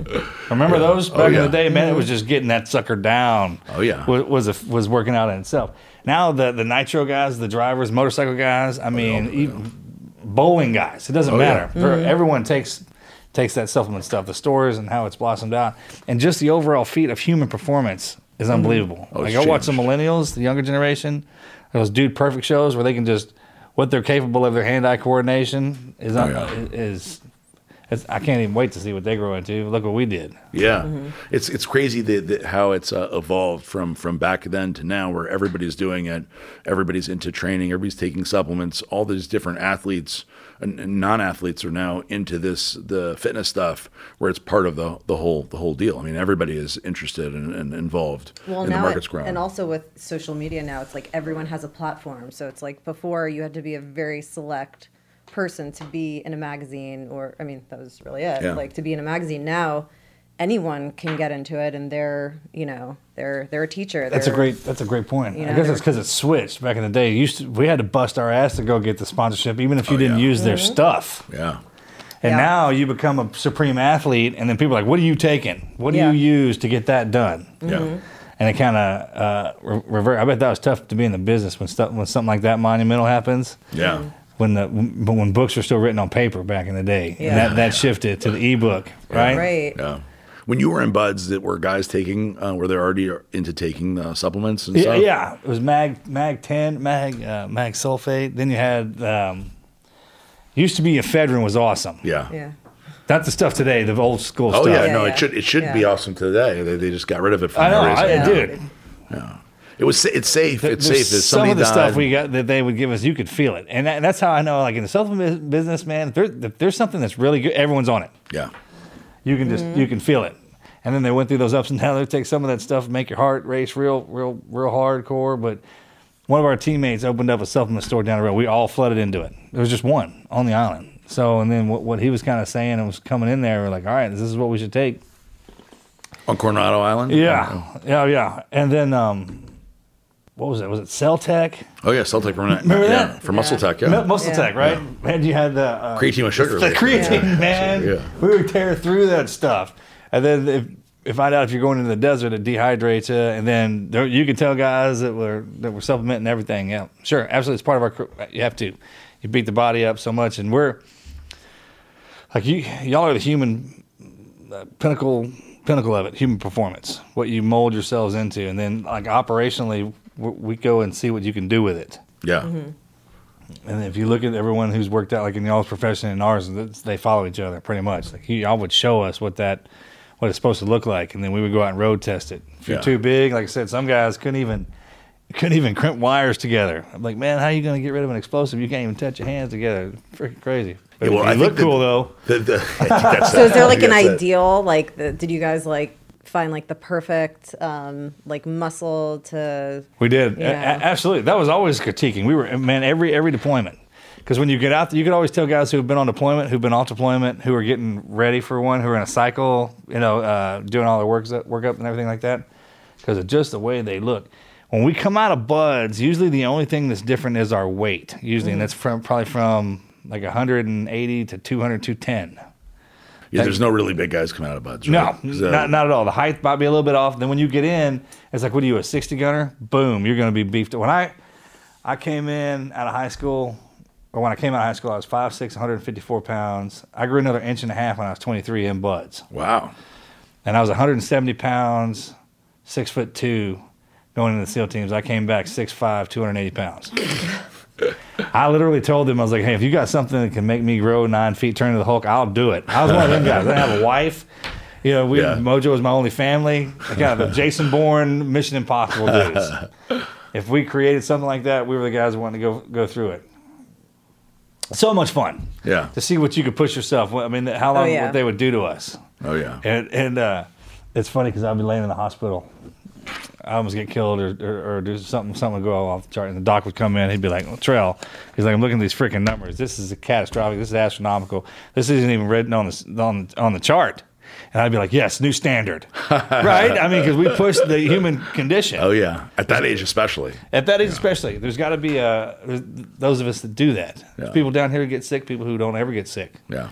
And we're all different, right? Of course, yeah. And to be around something when you love something, when you find somebody who loves it too, as much as you do, and pushes it in that direction, man. That's my favorite part, man, is getting to know y'all. When you met, you didn't have anything. And you were just like, No, she made more money than me. She was the provider. She I married a powerful him. woman too. She had a bunch of jobs, and I had I was, like I said, the Bob Costas, right? And I was going around, and she was making more money than me, and it was that was pre-pregnancy and everything, and it was pretty good, right? Yeah. No, we were just like 2 kids, or I was more of a kid than you. Yeah. She was 26. I was 31. No, so. I was 24. 24. I was 31. 24. Jeez. Yeah. Like right out of college. Yeah, jeez. Messed that one up. Engrave it on your wall. Yeah, I'm telling you. Yeah. Same with No, the it was, anniversary dates. Yeah, and I have it on my ring. Do you? Yeah, Smart. she got it to where I have to wear it on my finger. Smart. So okay. What? The anniversary. Oh, yeah. Yeah, we just had ours. Yeah, 9 years. 9 years married, 10 years 2 weeks together. ago? Congratulations. We just hit our 10-year. Oh, that's cool. Congrats. Yeah, man, it's something. We every year, every day's an adventure for sure. Yeah. We work together. I mean, she's kind of, like you said, the boss. Like, she's protection and enforcement. Like, we need to come in, drop the hammer, boom. But other than that, she kind of sets the standard. Well, she's been the one texting me the whole time. Yeah. Yeah. Bro, I don't even carry my phone. Good for you. I rarely have an email. It drives some people crazy. I'm like, man, if it's important enough, you'll be sitting here in front of me. Yeah. Moreover, I think social media should probably be deleted like once at the end of every day, or at least at the end of the week, because people get upset. They'll look up something 6 months ago and get upset about it. Oh, yeah. Like, whoa, man, that person could be dead for all you know. Or it's kind of like, we got today with each other. Yeah. Just today.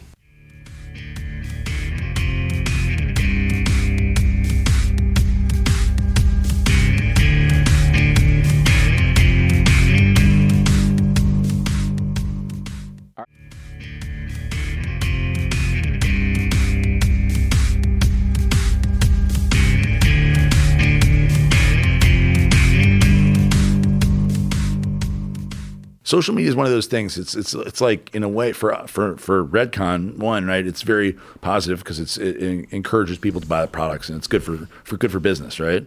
But another way, it is very distracting, and it can, of course, make you not focus on what's going on right here in front of you. You're just thinking about what's happening on your phone, right? Yeah. But for business, on the business part, it's like one of the portions why Redcon 1 is successful is just having the ability to reach so many people easily, right? No, I mean, the digital marketing now is just, it's huge. insane the difference it makes in business when it's done right. We were talking to some of the guys the other day, and I was like, man, the internet is about, 17 years old? Yeah, not much longer than that, no. Right? Yeah, well, I mean, so I was like, look at me, I was like, if what did we do at 17 years old? Oh, we like, look at naked things, drink a lot. So that's what you see on the internet, right? Yeah. It's like it's growing. It's growing. Yeah. And it's in that 17, that early 20-year-old age, and everyone's upset and kind of like just like at that age. That's kind of what happens. Well, it's a mess right now, that's for sure. Right? It's a place for misbehavior. And I'm sure. I don't know. I'm nervous also just for kids. I mean, we can handle it as adults, but having a bunch of little kids, it definitely makes you worried about. I mean, think if you would have had a video camera in your pocket at all times. Bro, we talk about that. Oh my gosh. Like with us, Disaster. there's way they didn't give us the cell phone age. We were before that. Well, me too. Yeah. How old are you, Marcus? 45. 45. So that age group, right? I can't even imagine if we would have had a camera on us all the time, and you could make all your friends see it. Right. Even the dudes that had it, we wound up breaking them. This wouldn't. That's why I like to say we're old school and new. We're hybrids. Yeah. Like we can understand that part. It's a scary part for kids. It is to have a little kid, the ability to, text a video to their buddy of whatever they're doing could be bad. It could be really bad. Or put something online that put something online that changes your life. Regret later. Oh. They got way too much information out of life experience. Yeah, way too much. It's all that information's there. Yeah. In that phone, you could play God with it back in our time. You think tells the future. Yeah. Yeah. No, Asher asked me. I forgot what he asked me yesterday. Son, or who's 8. 8 years old now. He's 8, and he asked me a question about something. And I'm very open about almost anything except certain topics that he needs to be more mature to hear about. But he asked me something, and I said I wasn't going. I wasn't going to tell him right now. And usually, he just said he was going to go look it up. I'm like, okay. I forgot what it was.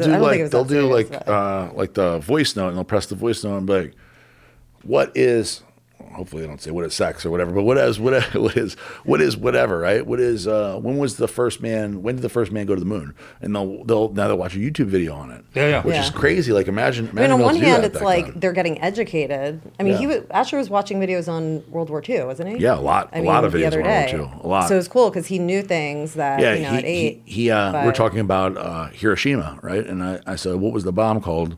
We dropped it. He goes, little boy. And I was like, what other one? He's like, Fat Man. I'm like, damn, this like 8-year-old kid. That he is learned great, on his though, own. right? Yeah. That's unbelievable that he knew the names. I was like, whoa. That's the cool part of, I will say, the internet and YouTube with them. Because you can watch multiple videos, like multiple teachers. Like, you watch one, you can tell when they get disinterested, they'll kind of turn their head and they'll be like, it's good. Yeah. Right. And at that age, they're soaking everything up. So It's like a sponge. Wow. Yeah. So We have the same ages running scary, around here. so. Yeah. And they bring levity. I mean, I think yeah. at that age, when they turn around and say some stuff, it's just kind of like, what?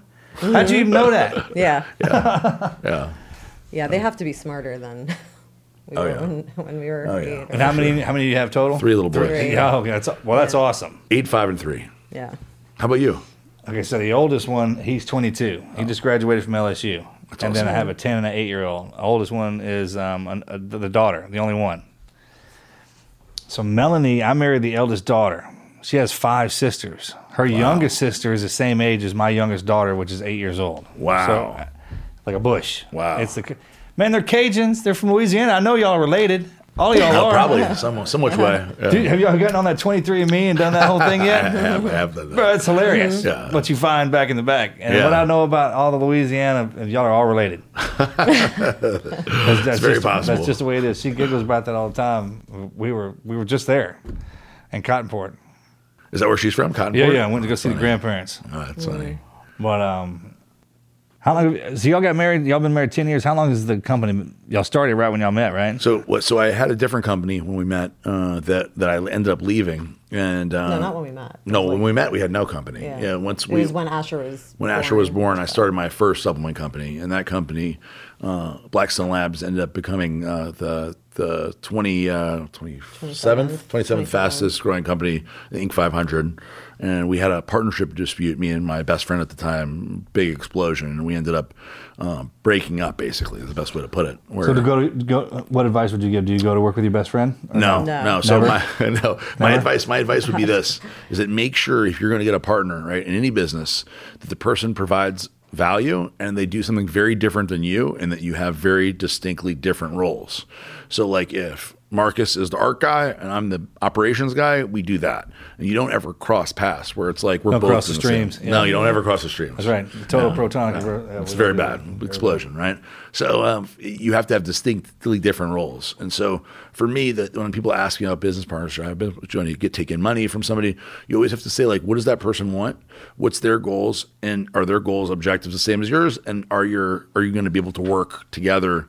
Because you're doing very different things. If you're doing similar things or you have similar ambitions, you probably won't be able to. So for me and him, he fancied himself this guy and I thought I was this guy, and we ran into each other after a period of time. Also, one thing that I've seen is that when you are successful, not me, at least I don't think so, but a lot of people start to think they're very important. Yeah. And so this guy started thinking he was a very important person. And I felt like we're the same best friends as we were 10 years ago. Why, not an important guy? I'm not an important guy. We're together. And because he felt so self-important, anything could be looked at as like an insult or as a, Yeah. So that's the thing. That's He also hard, was all ego. That's hard, and- Ego, right? Yeah, and Huge he wasn't ego, yeah. actually doing much behind the scenes. Yeah. So everything was like.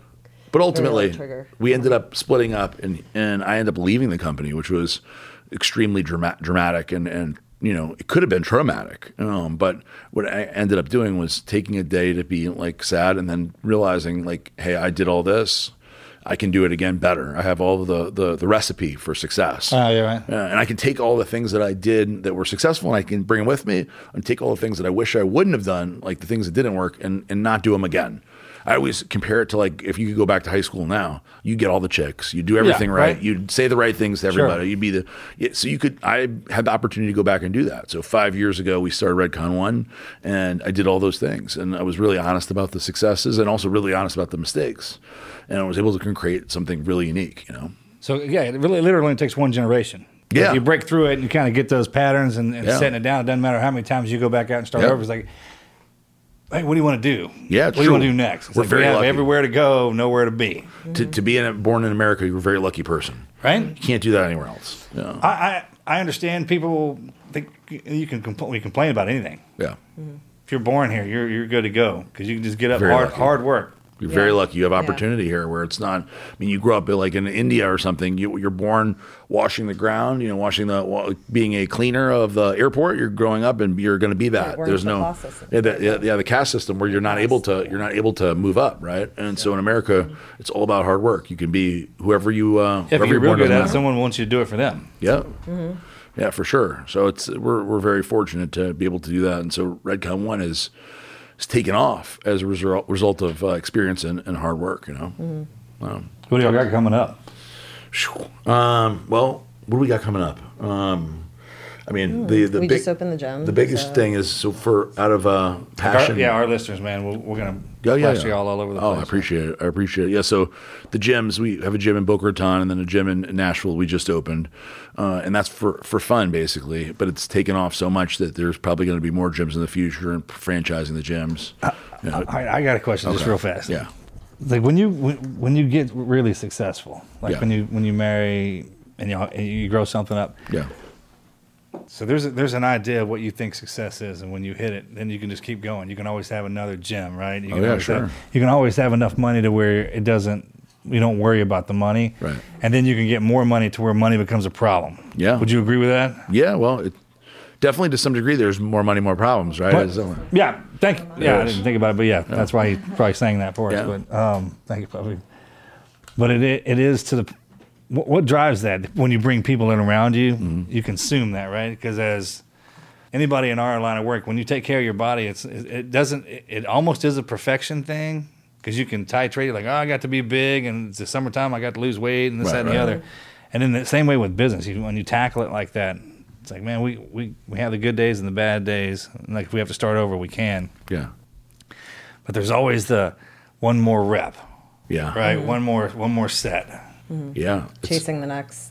When does that happen? When does that take you to where it becomes counterproductive?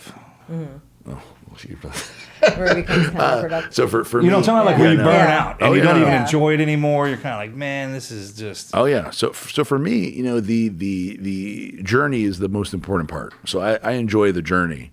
I enjoy the getting to the next level. And so I probably have a problem with celebrating, like feeling like celebratory and getting excited about getting there. It's more of the process of getting there that's exciting. So when I hit a goal, I've had people that are around us that whether it's a revenue goal or something big that happens, an event kind of thing, people go, well, you're not celebrating. And so for me, it's not about the hitting the number or that goal. It's about the journey there. And so once I hit it, I just think to myself, well, what's the next one, right? And part of that is great because it pushes me to get to the next thing over and over and over again. Part of it is not so good because you don't sit back and enjoy the success. You don't revel in your success. Is that where you come in? She doesn't. I mean, I guess I try to bring him back down. No, I mean, I probably try to bring him back down. I don't know. I mean, what do you say? So for her, where we are now, I think that the truth is that she doesn't need that success, right? So something inside of me, probably the same part of me that was the drug addict that always was looking for the next heroin, is the same part of me that says, okay, we've achieved this number, right? We've achieved this goal, and now what's the next one, right? Keep going for the next one. For her, she doesn't have that inside of her. What she is more of the person to be happy where you're at and be satisfied, where I don't seem to have that. Because that's not a thing in bodybuilding. Yeah. Mm-hmm.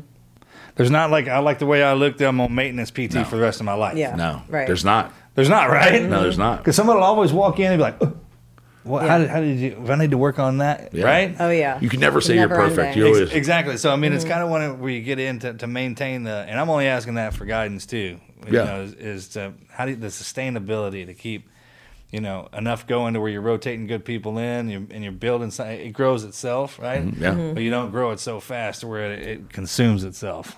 Well, I think that's the key too. Like you said, like the people. I think the people we have around us, the team. I mean, we've had a lot of people come and go.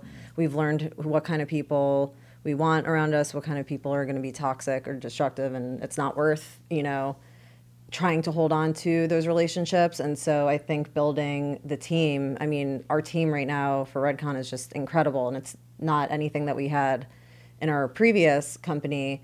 And that really all fell on Aaron. Like if he wasn't there, then things would just not run the way they should. And so there was a lot of mental stress, to make sure the business was going in the direction, or at least maintaining, without him there. So right now, I mean, I think the people you have surrounding. Yeah, look, this is a Monday, and I'm here with you talking. And normally on a Monday a few years ago, I would have been very, very anxious and been like looking at my phone or not even came, because it's a Monday, and Monday is important, right? For us. Monday's the start of the week and is the number one most busy day for me.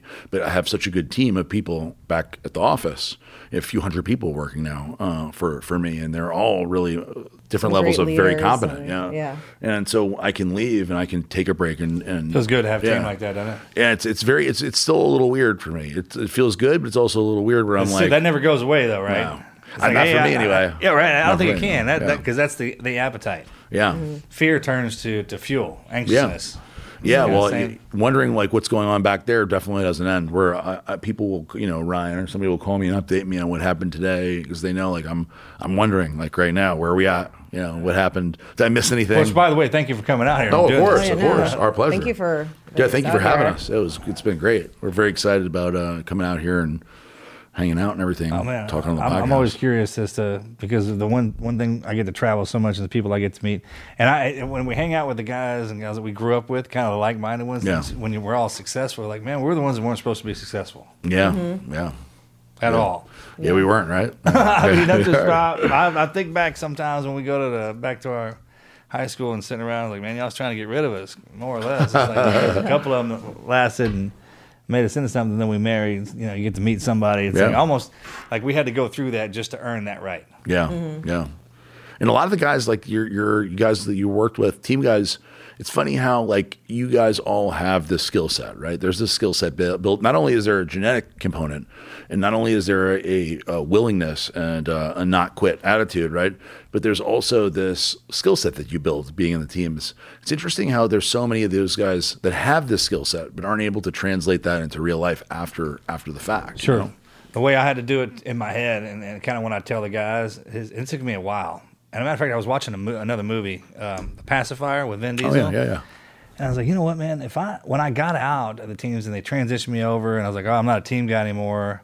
I'm going to be a husband and a father. That felt different. Yeah. But then I was like, wait a minute.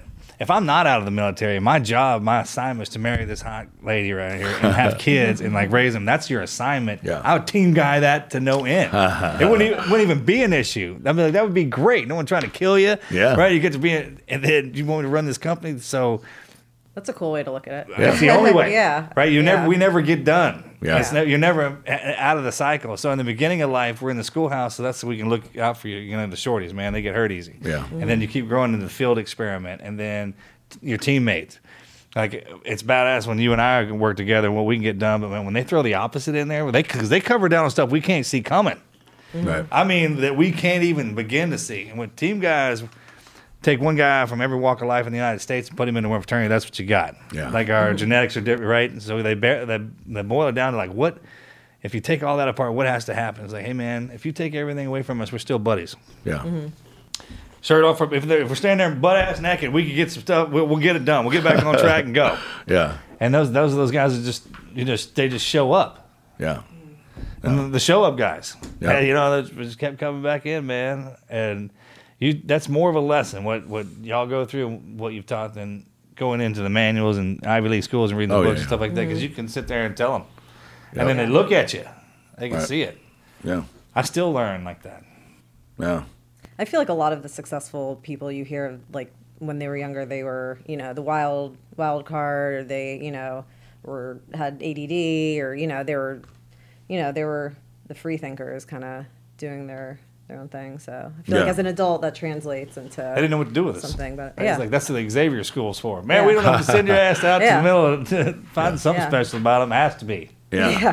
Figure it out. We'll figure it out. Yeah. As the kids get older, like there's the kids who are good at school and this, that, and the other, but then, man, there's kids that aren't good at one thing, but they're real good at something else that shouldn't hold them back. Right. Mm-hmm. You know what I mean? At all. Yeah, I Especially agree. with everything that we have in this country and the ability and what we've created, there should be a spot for them. Yeah. No, I agree. It all starts with them now. Yeah, no doubt about it. Like I said, if we are, I can't imagine what they're going to, that's going to be fun. Oh, yeah. I got a question. So it's not often you get second chances. And it seems like you had multiple, right? Yeah. From addiction to getting fired from what potentially could have been a dream job to your first company not working out due to partnership situations, but then to continue to pursue the new company and have the success you've had. What's your advice? Like, how did you approach that situation differently? So the thing that I've learned in my life is that I truly believe that things do happen for a reason, and I do believe that people focus too often on the negative. So everybody says like one door opens and another door closes, or a door closes and another door opens, right?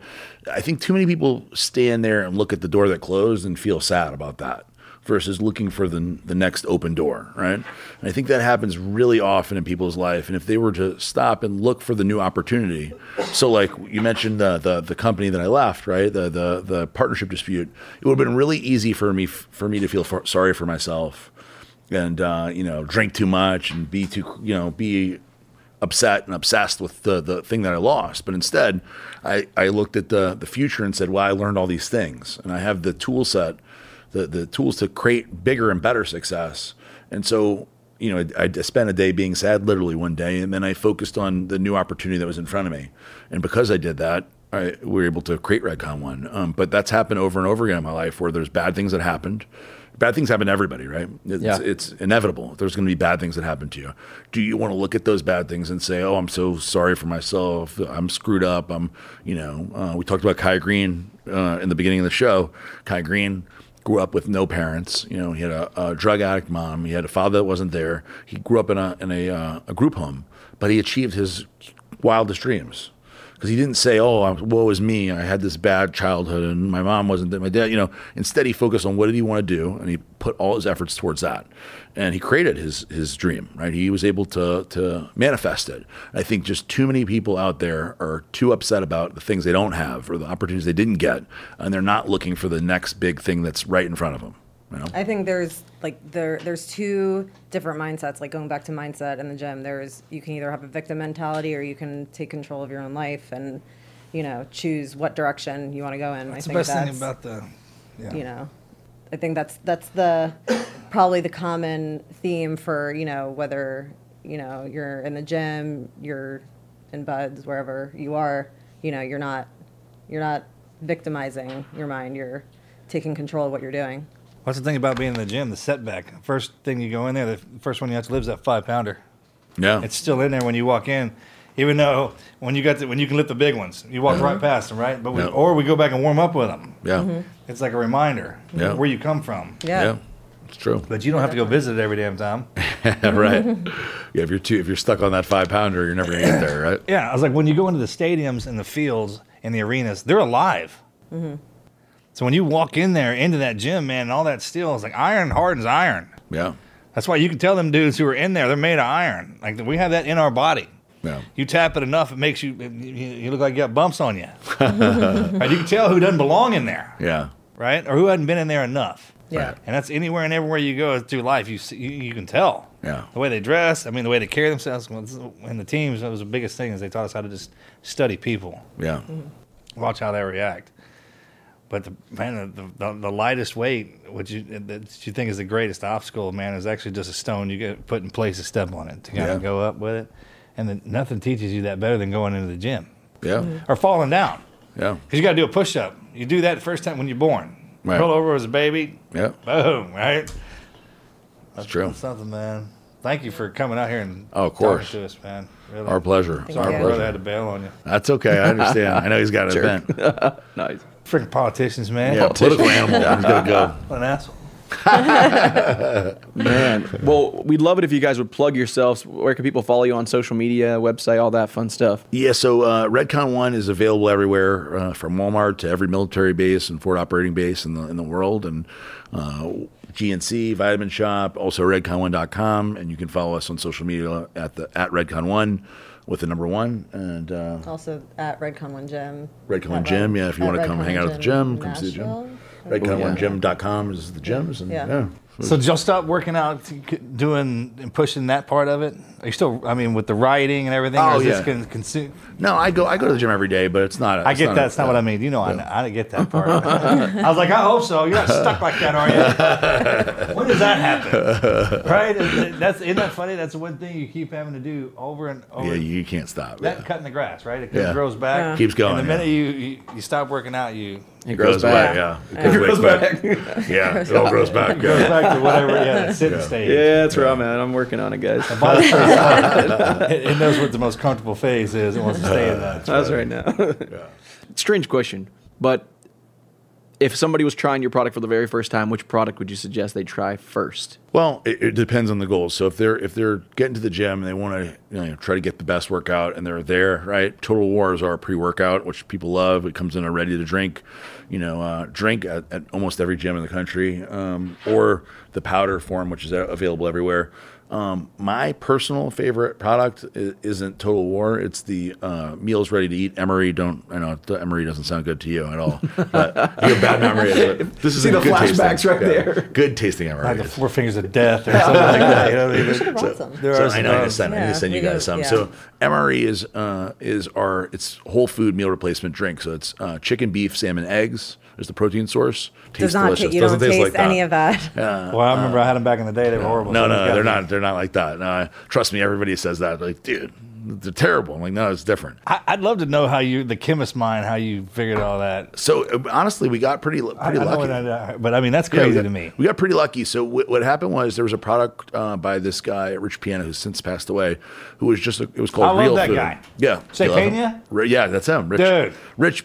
I think Pena. You're thinking of the billionaire old guy with the blue eyes. I'm talking about the muscle. Oh, the muscle guy. Did I Okay, say yeah. his last name wrong? Yeah. I'm sorry. Rich Piana. Yeah, Rich. Yeah, Piana, He whatever. just Yeah. passed. Yeah, not too long ago, a few years ago. I would, Yeah. I would watch him on. Yeah, he's a beast. He was ridiculous. So he had a product called Real Food, which is just a carb product. And all it was dehydrated sweet potatoes. And so when me and Eric, the president of Redcon One, saw that, we're like, how is this popular? It's just carbs. Like, it's just carb powder. And we were like, well, what would a bodybuilder want to eat in their shopping cart, right? You're putting chicken, salmon, eggs, beef, right? You're putting oatmeal, you're putting dehydrated, in this case we use dehydrated, but sweet potatoes, oatmeal, that kind of thing, and then healthy fats, avocado or something, right? And so we ended up, his company that he worked for before working with me was called Glambia, and they made a salmon protein and a chicken protein. And he told me they tasted like nothing. They're like tasteless. And so we decided to ask for our manufacturers to make a chicken. So we know beef protein can be okay tasting. It doesn't taste like beef. Egg, of course, we know egg has been around forever. And so they made this as a sample, and we tried it. We gave them a recipe. They made the sample, and we tried it, and it was unbelievably good. Blueberry cobbler, like a blueberry muffin crushed up in milk. Yeah.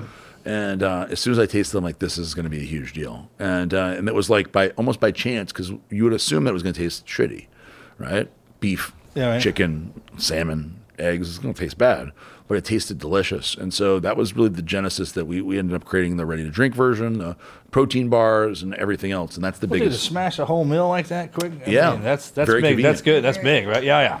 And he it sent you some. has also, like most proteins, if it's whey or like any other, there's a certain taste that this Milk. doesn't have. Milk yeah. and whey, yeah. Yeah, I mean, you don't. I mean, that's perfect It's just for what we the do. exact flavor. In the field. Oh, yeah. I mean, a whole meal. Whole meal, 600 All calories, just boom. slam that down, and that like We're gonna packing send you light. some. Yeah. We should. Yeah, Those we're are gonna the say some. We greatest- should have brought some already. You can carry Greatest around. inventions. Yeah, they're delicious too. So they don't mix. So the big problem with the whey protein drinks is that, is that they taste very like thick, right? Yeah. Whereas this drink, it's easy to drink, and you're getting all your whole food kind of, basically a whole food in a drink. Whether it's the ready to drink or a powder. So you're getting the calories in the food. So a lot of people these days don't want lactose. They don't want any milk at all. Yeah. So, I'm going to send you some. It'll be the official drink of the Team Never Quit podcast soon. Yeah, an official drink. Ah, there you go. There you They go. only have an official sleep system. Ah, well, you're going to be set. You're going to be set. Man, that thing is. That's the deal, awesome. dude. Yeah, I we'll turn it definitely on check a 'em couple out. hours before we go. I'm before we definitely have checking 55 that. degrees. Yeah. Like literally find that cold spot in the bottom of the sheets, right? Wow. Yeah, Sounds good. it is. You sold me. I don't know about everybody else listening, but I'm sold. Do y'all have a podcast? We've had a few. We kind of took a sabbatical on the one that we did. It was like more of the podcast was more like for me to like interview people I'm interested in. You know? So I've had a long list. Well, then also it started with answering questions from people. Well, initially So it was answering more questions from live. consumers, and Yeah. then we transitioned it to, it's called the Readiness Report. Redcon 1 means the highest state of readiness. That's the slogan, but it's also what Redcon 1 means, military readiness. So we started doing the Readiness Report, and I would get I've had everybody from like General Petraeus on to Roger Stone to all kinds of people that have nothing to do with fitness, basically. I've had a long list of people. I've had lots of team guys on. I know you guys had Jack Carr on, right? Yeah. I've had a list of guys on, but it gives me opportunity to talk to people that I wouldn't otherwise be able to talk to, and then quite often create relationships with them, friendships and stuff, and so it was more like that than versus like building, like a listener. thing. Yeah, it was more like fun. I feel like ours is kind of somewhere in between. Man, we started this just to hang. Mojo asking questions. I'm here to make a friend. Yeah, that's cool. That's how you get when you get personal. Something like, Yeah. I hung out with him. Yeah, yeah. I got to hang out with y'all. Yeah, Right? that's And cool. I learned so much, and they taught me so much. And when you talk about, because when I go with my wife and they start asking me questions, because she can get that fun stuff out, right? Yeah. But yeah, thank y'all so much for Our coming in pleasure. and doing this. Our pleasure. It was fun. thank you. It was a lot of fun. You Well, gotta go support your y'all brother. staying right down the road. Yeah, we're going to your event, your brother's event. Okay, did you come in and get suckered into that? I don't know how it happened. I think she. It's not that I don't want you there, because this is a cool place. This is where I go hide. Yeah. I think it was your wife just said, like, if you're coming that day, why don't you come to dinner? Yeah. Why not? I'm happy. I mean, you're in Valhalla. You made it. Good job. We made it. Nobody goes back here. Yeah. No, I think since we're staying there, right, and your brother's a conservative, I'm happy to support and be there, and if I, have some drinks, it's funny, we were talking about that too. With our generation, it's different. You're not supposed to have parties. Yeah. They said that. Yeah, we Because house parties play out. And if you notice, like I used this analogy the other day. Back when we were growing up, it was like children of divorce. Yeah. One parent would throw a bunch of money at you to shut you up, and then the other one kind of tell you what to do. That's kind of what you see. Like some people get elected, and it's just like that, right? Yeah, 100%. And then they're preaching all this hate and everything. But with our generation, man, because of the divorce thing, we learned, and then 20 years of war. Yeah. With an enemy with no face. Yeah. And now we're all back together, and it's our turn. They're kind of shifting. We're going into power. Yeah. So he's going that route. I was like, man, I try to make, because I know what this place is made of. 300 days a year, city to city, state to state. I got to go travel around, armed like this. Yeah. And just hang out. And I learned more about this country and the wonderful people that make it up, because, I mean, they look like us. Yeah. You know what I'm talking about? Like, bro, Yeah, they're flaming out, freaking inked up. It's some of the powerhouses running into them. It's just fun. It's so much fun. Hey guys, thank you so much for listening to this episode and every other episode. We are so grateful you guys come back every single week to listen. You guys inspire us. You guys are the reasons why we do what we do. If you haven't already, head over to the website, teamneverquit.com/podcast. Hit that share your story tab. Write in your story. Let us know what this show is doing for you, how it's inspired you, what you're going through. We'd love to hear those stories. They mean the world to us. Follow us on social media, teamneverquit.com/social. You'll find the link to Marcus, Morgan, myself, Team Never Quit. All of us have social media things. We all got stuff going on. You can check that out. If you haven't already, subscribe on Apple Podcasts, Spotify, Stitcher, CastBox, anywhere you get your podcasts. We will see you guys next week.